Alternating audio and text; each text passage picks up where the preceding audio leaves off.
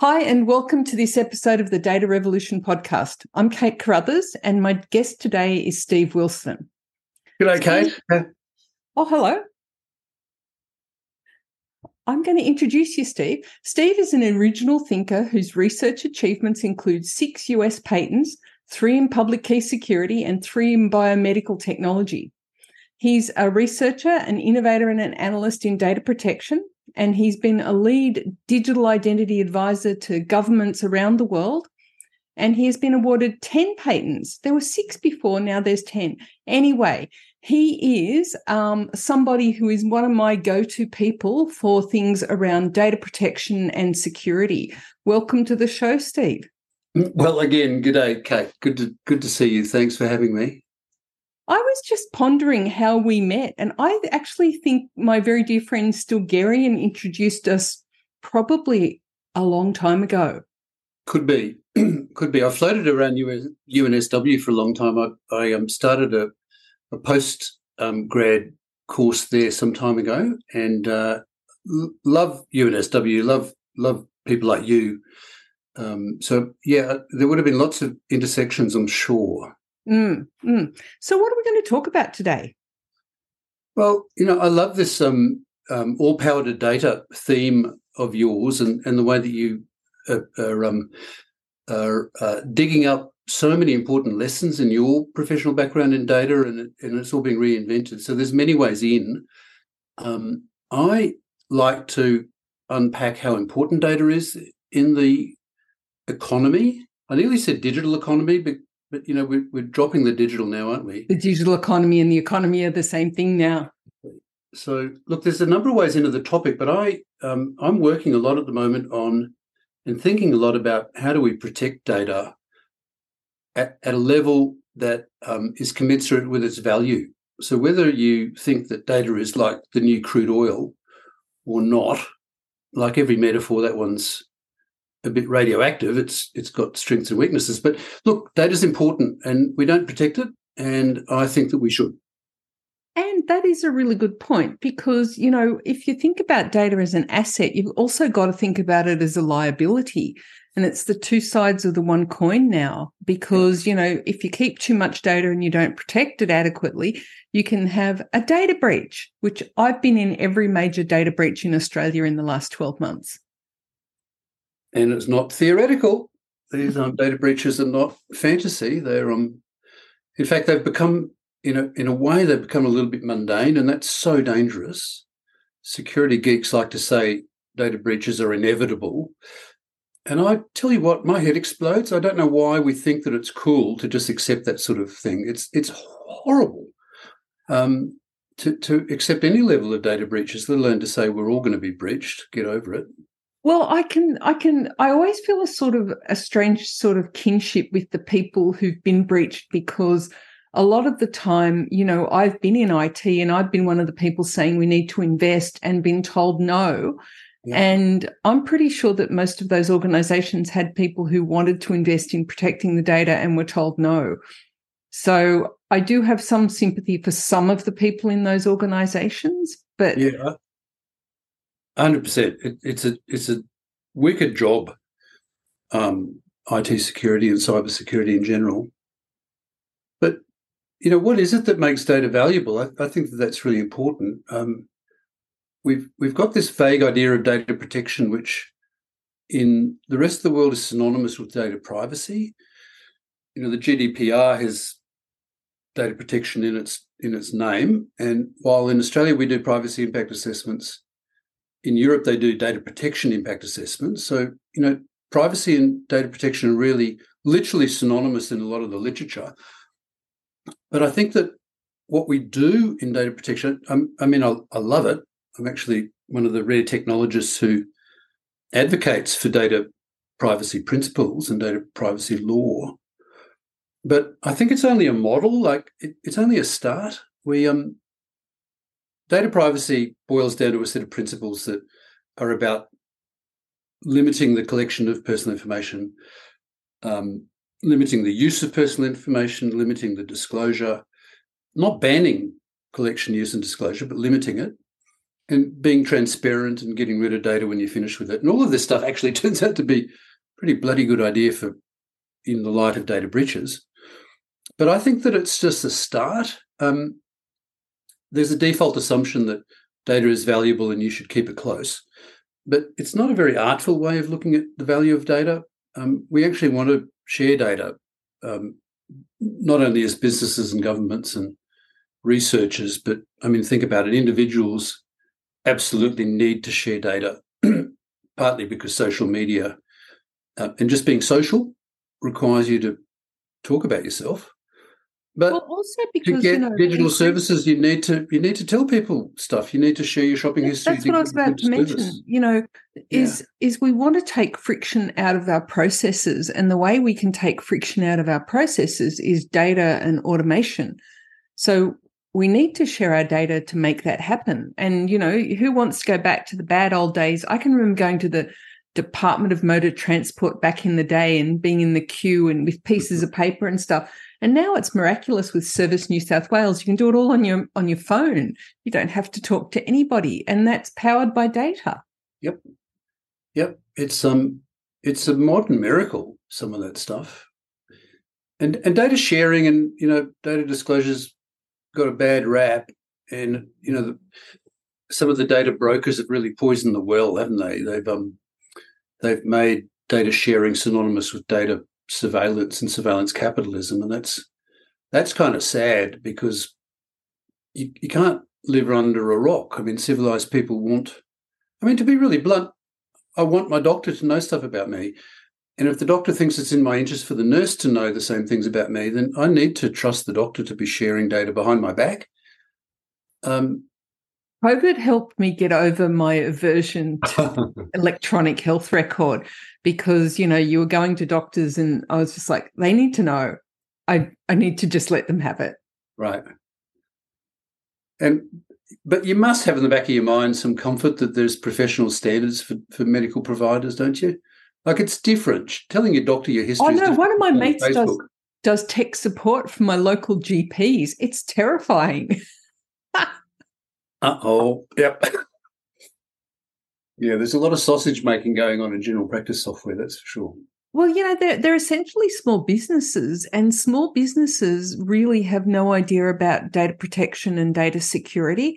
So, there's large swathes of the Australian economy that are unprotected. And, working as I do in a big organisation that's, working on things like the security of critical infrastructure and privacy legislation and stuff, we can forget that there are organisations that don't even know that these things exist or know how to even approach data security. Yeah, we set people up to fail, especially in small business and in general practice.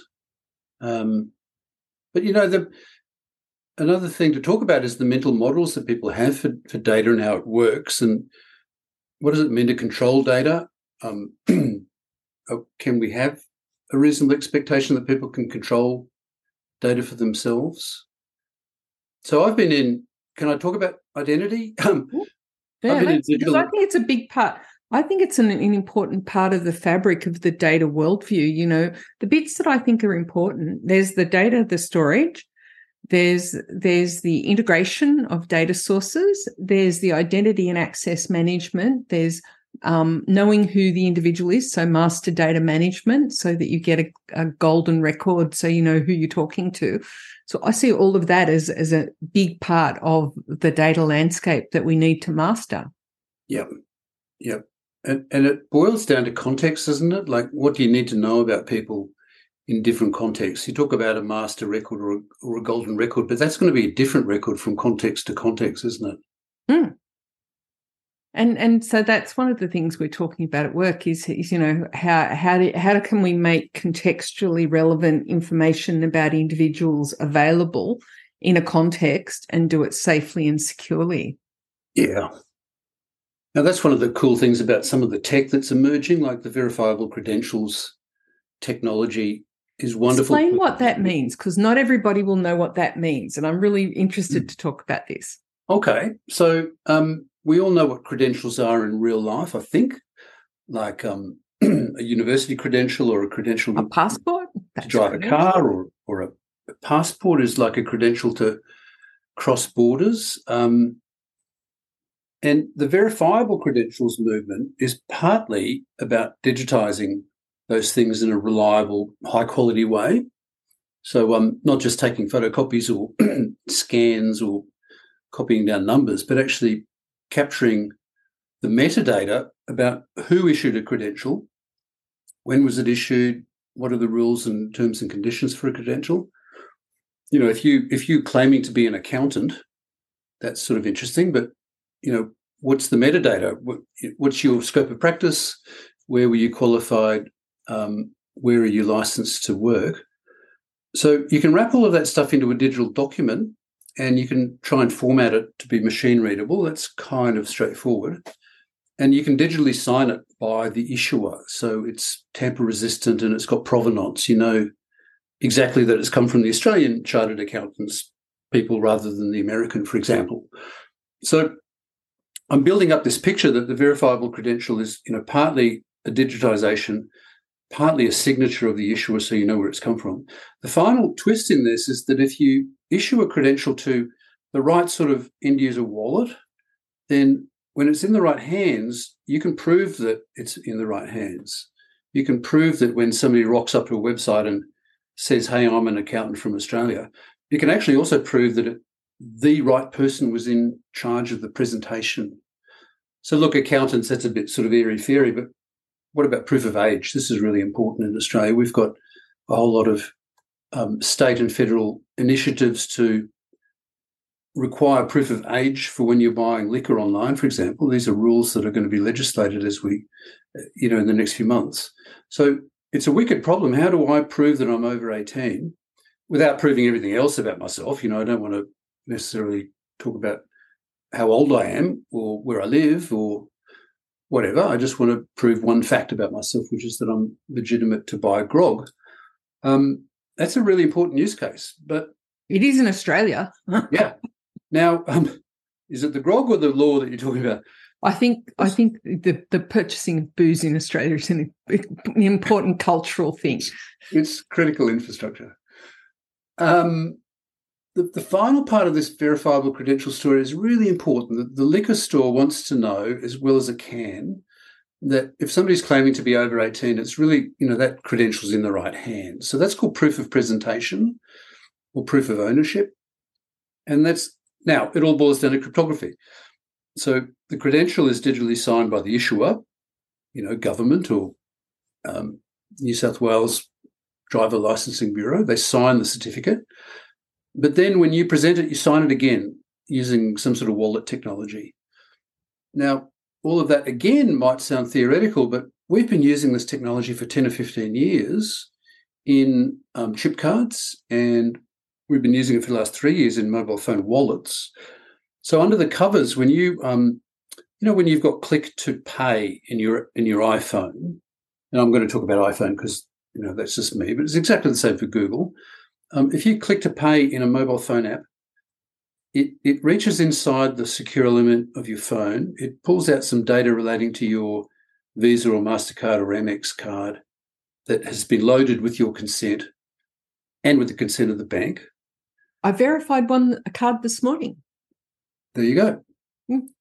Now, when you click to present or click to pay, your phone is doing some magic cryptography under the covers. It's also digitally signing on behalf of yourself and sending it off to the merchant. So the merchant gets a cryptographic parcel of information, data and metadata, and the merchant goes, okay, look, I've got the credit card number. I've got it from Steve Wilson. I've also actually got it from Steve Wilson's iPhone. They can actually tell what iPhone I'm using.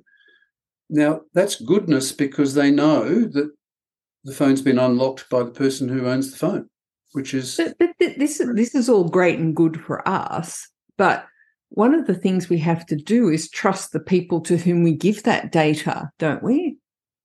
Oh, yeah. So, you know, first thing is give them as little as possible.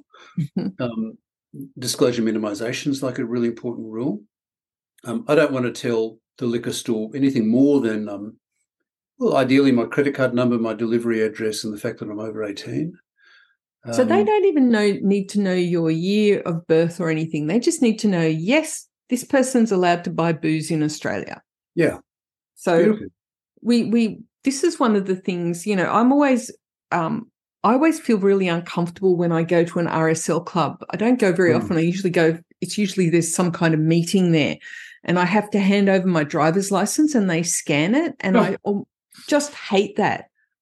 Yeah, I was there last week. We had something local in the golf club, and I was that guy in the queue that held things up while I said, "You're not scanning my driver's license," because on the front of your license is the license card number. Yeah. So I said I'd rather type in all of the information that you really need, and I did that. That's so important. I mean, what sort of database is being run at a golf club? I mean, how hackable is that? It's terrible. If the government is going to regulate anything, they should regulate this kind of stuff.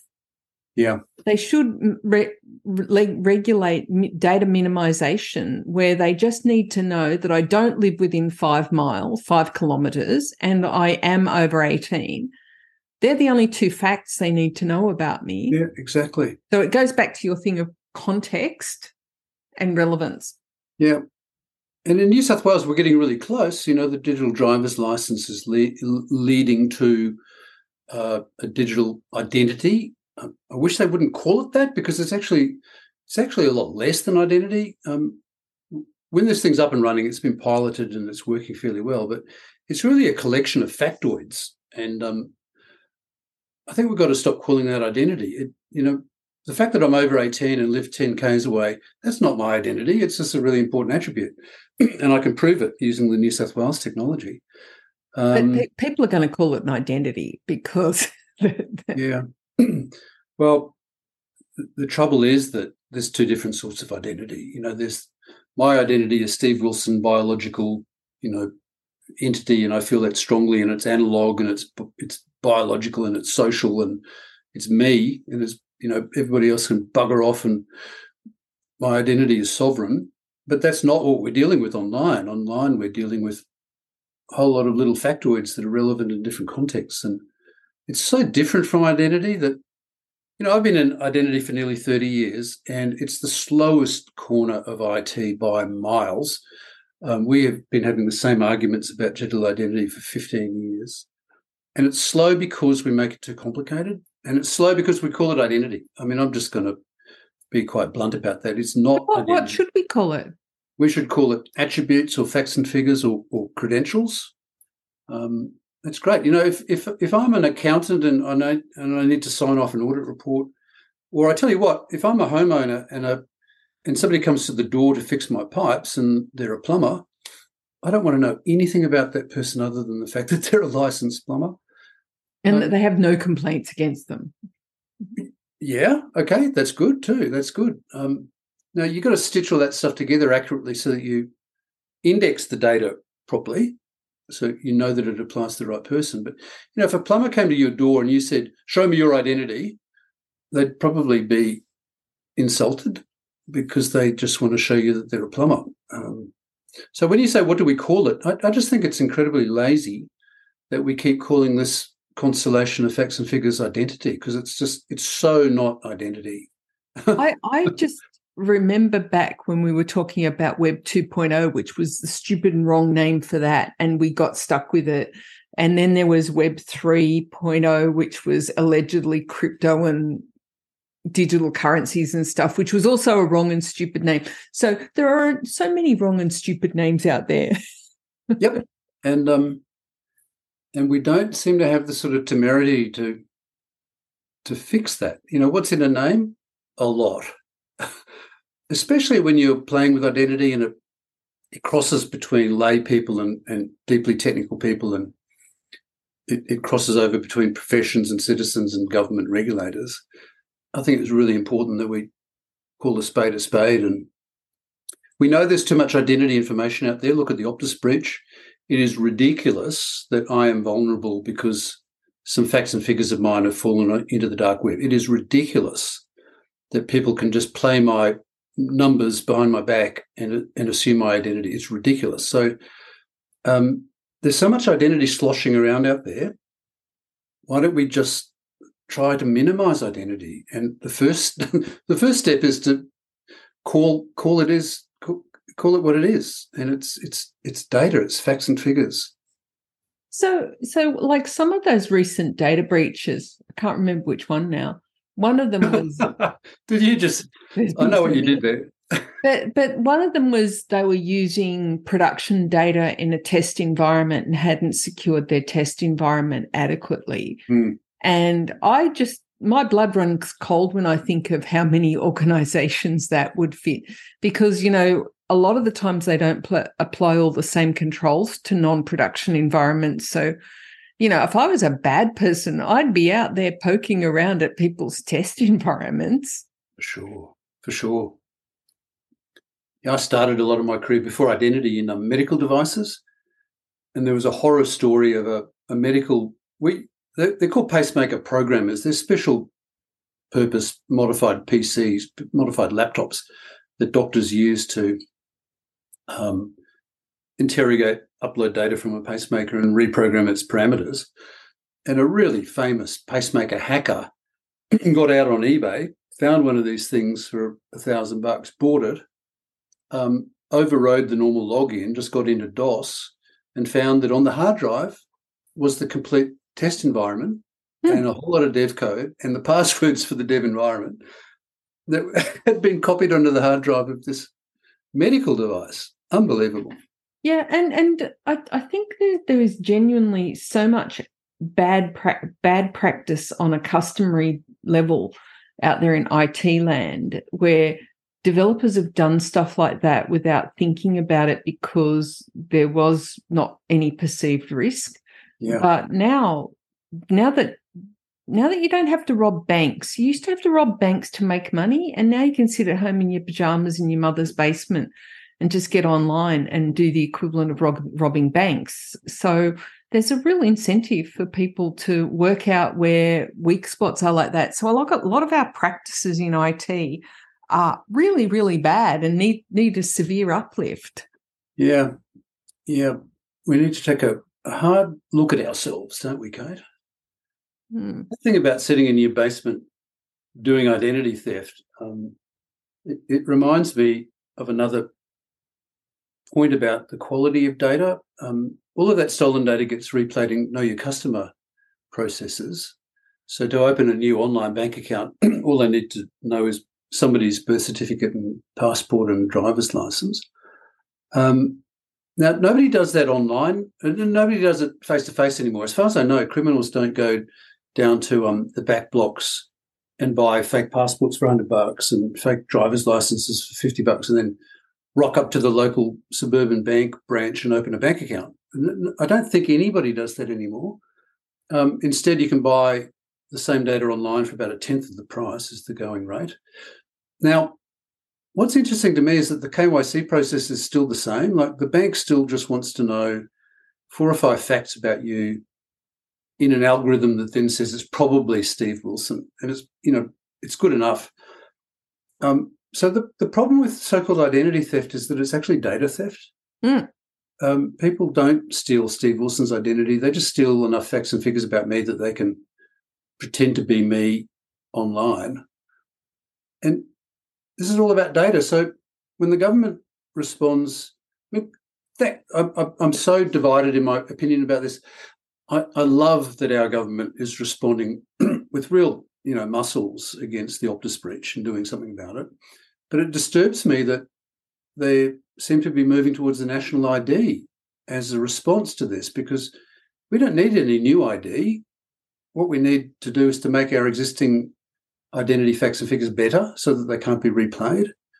So I like to say that we don't have any identity problem in the wake of the Optus breach. We've got a data problem. And I wish that we were really sort of focused about that, because if we could solve the provenance of data for identification purposes, then, oh my God, you could solve the provenance of data in the AI world that we're all worried about. Or, we're worried about who's training the data, where's the data coming from. We're worried about algorithmic transparency. So when a credit rating is made or an insurance rating is made and it's not in my favour, I'd like to know what the algorithm is. Well, we could know that. We could stamp all of these analytics processes with the algorithm, and we could stamp it with the provenance of the data. So there's this pattern in my mind that all of these problems boil down to data and metadata. We live on data. We need to have better data quality, and we could actually measure data quality, and we could imprint the data quality like a hallmark on every piece of data that matters, in a fairly straightforward way. You know, as they say, we have the technology. Just to pick up on something that you just mentioned, when we recommend people start to use multi-factor authentication, we do it because there's another factor that is not inherent in the thing itself. So, it's typically something something you have, and something you are. So yep. Something you are is your identity, and so one of the things we probably need is something that I have that I can say, this is really me. It's not some stranger. And increase what we're probably going to have to be able to do is take that kind of a multi-factor authentication approach into the identity world, so that we can avoid this problem of someone pretending to be you or me online, opening up a new bank account with the stuff they got off the dark web. And it's the additional factors of yes, some facts about yourself, but some other thing that only I know. So are you going towards the proof of humanness kind of issue, and the WorldCoin project, and they're trying No, I don't want to go. I don't want to go that way, because I think that's just creating a very large honeypot for someone to steal. But increasingly we're going to have to solve this, and I think that a lot of the approaches don't allow for anything outside of facts. These things that you're referring to as facts. And facts are very easy to get hold of in our world because they're data, and people steal data. Oh, and this is exactly my mission, though, Kate, or my passion. Because data can be stolen, you need that extra layer of metadata that says, well, look, it's not just a fact. My driver's license is 1234 XYZ. But when that string comes across the internet and hits a website, it can also be signed by me, so that the web server knows that it's come from a person in control of a private key that's certified and bound which is the other factor that I'm talking about. Do you want to unpack that for folks? Because I'm not sure everyone will understand what we're talking about. Well, it's back to this digital signature thing, that a digital signature is an extra code. I actually call it metadata. It in itself, it's meaningless. It's just literally like 256 ones and zeros, but it's a code that's generated from a cryptographic key in a secure element, which is, your phone hardware or a chip card. The signature is processed on the core data. So if I want to prove my credit card number, I sign that in my iPhone. The credit card number and that signature code goes across the network, and it hits the server, the merchant server. The merchant server uses a public key. It's like a master key to undo the signature, and it sees that it matches two things. The signature matches the hardware that it came from, and the signature matches that credit card number. So you get some programmatic logic. You get a rule that can be in the software at the merchant that says, if that signature code checks out, then I know that this credit card number has been presented by the guy that controls the credit card. And that pattern has been with us for a very long time in payments. And like I say, it's been very popular in Apple Pay and Google Pay now for about 3 or 4 years in wallets. It's exactly the same pattern that we need to present any important data. And if you had that, then nobody would be vulnerable after the Optus breach. Have you considered how you might mesh something like homomorphic encryption into that world? Sure, it's an extra layer. So I think the important layer is the bottom layer that says this is the provenance of the data. We know where it's come from. Yeah. So you build up on top of that and say, well, let's make the data even more secure, like defense in depth. Homomorphic encryption is a clever way of scrambling the data so that No one's there. So I might just explain that for people, because not everybody probably knows what homomorphic encryption is. It's something that Ian Opperman and I are really obsessed with at the moment. So homomorphic encryption is a form of encryption that allows people to do computations on encrypted underlying data without the need to decrypt it. So that's what it is. And I was just thinking that if you took what Steve said and put that in together, it would be a really nice package. Yeah. Because we're putting a lot of trust in our phones to do this for us. Yep. Yeah, we sure are. We put our lives into our phones now. It's the sort of fulcrum for everything that we do. Yeah, I grab my phone rather than my wallet now because everything's on my phone. Yep. I love that you're doing homomorphic encryption with Ian, because it is that extra layer of it's the absolute way of minimizing disclosure, because if homomorphic encryption works, then you don't ever need to unscramble the data. Yeah, that's why I love it. I'm fascinated by it, and I think it's one of the really big future things. So one other question, because I need to let you go, is how do you see this sort of playing out in the real world? Is this likely to be something like people are pursuing the national identity, the state identity, and all of that stuff? Do you see the stuff that you're talking about becoming, how will it play into that space, do you think? Well, we've got these patterns that people are used to now, like click to pay and tap to pay. The very same technology could present any facts and figures using the same cryptographic wrapping and signatures, so that when you present some code online to the other side of the world, the server knows that it's come from Steve Wilson with my consent. And it's different data for different contexts. So if I need to prove my age, then the relying party, their rule is I'll trust in the age if it comes from a license authority. Or if I'm trying to claim that I have a particular health condition and I want to quote my health identifier, then that is a totally different fact and it needs to come from a totally different context. But we've sorted this out for payments. A merchant anywhere in the world can accept my credit card without knowing me or even my bank, because of this layers and layers of provenance. So I think it's going to play out in a really mundane way. I can see my smartphone wallet having verifiable credentials for maybe 20 or 25 facts and figures that matter every month. And those facts and figures are issued from respective issuers. They're not issued by Apple.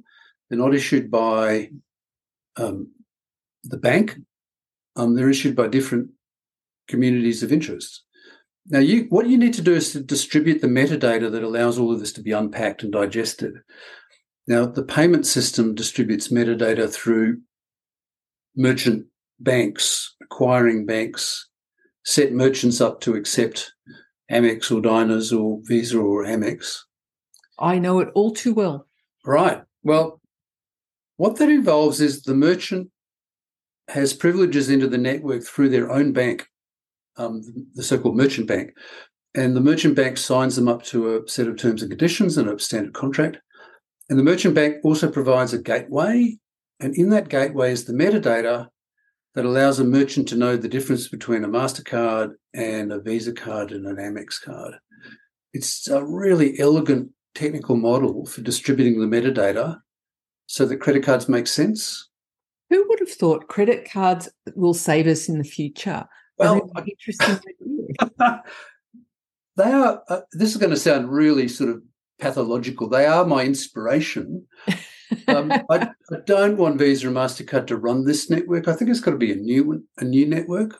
But we do look at what they have done is that they've made these very important facts and figures absolutely digestible anywhere in the world. It's a technological marvel that I can go to Mongolia and buy a souvenir with an Australian bank-issued MasterCard. Yeah.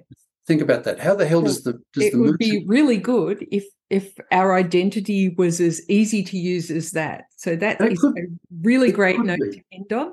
It could be just as easy as that. Really appreciate your time this evening. Great pleasure, Kate. thanks for digging in. And that is it for another episode of the Data Revolution podcast. I'm Kate Crothers. Thank you so much for listening. Please don't forget to give the show a nice review and a like on your podcast app of choice. See you next time.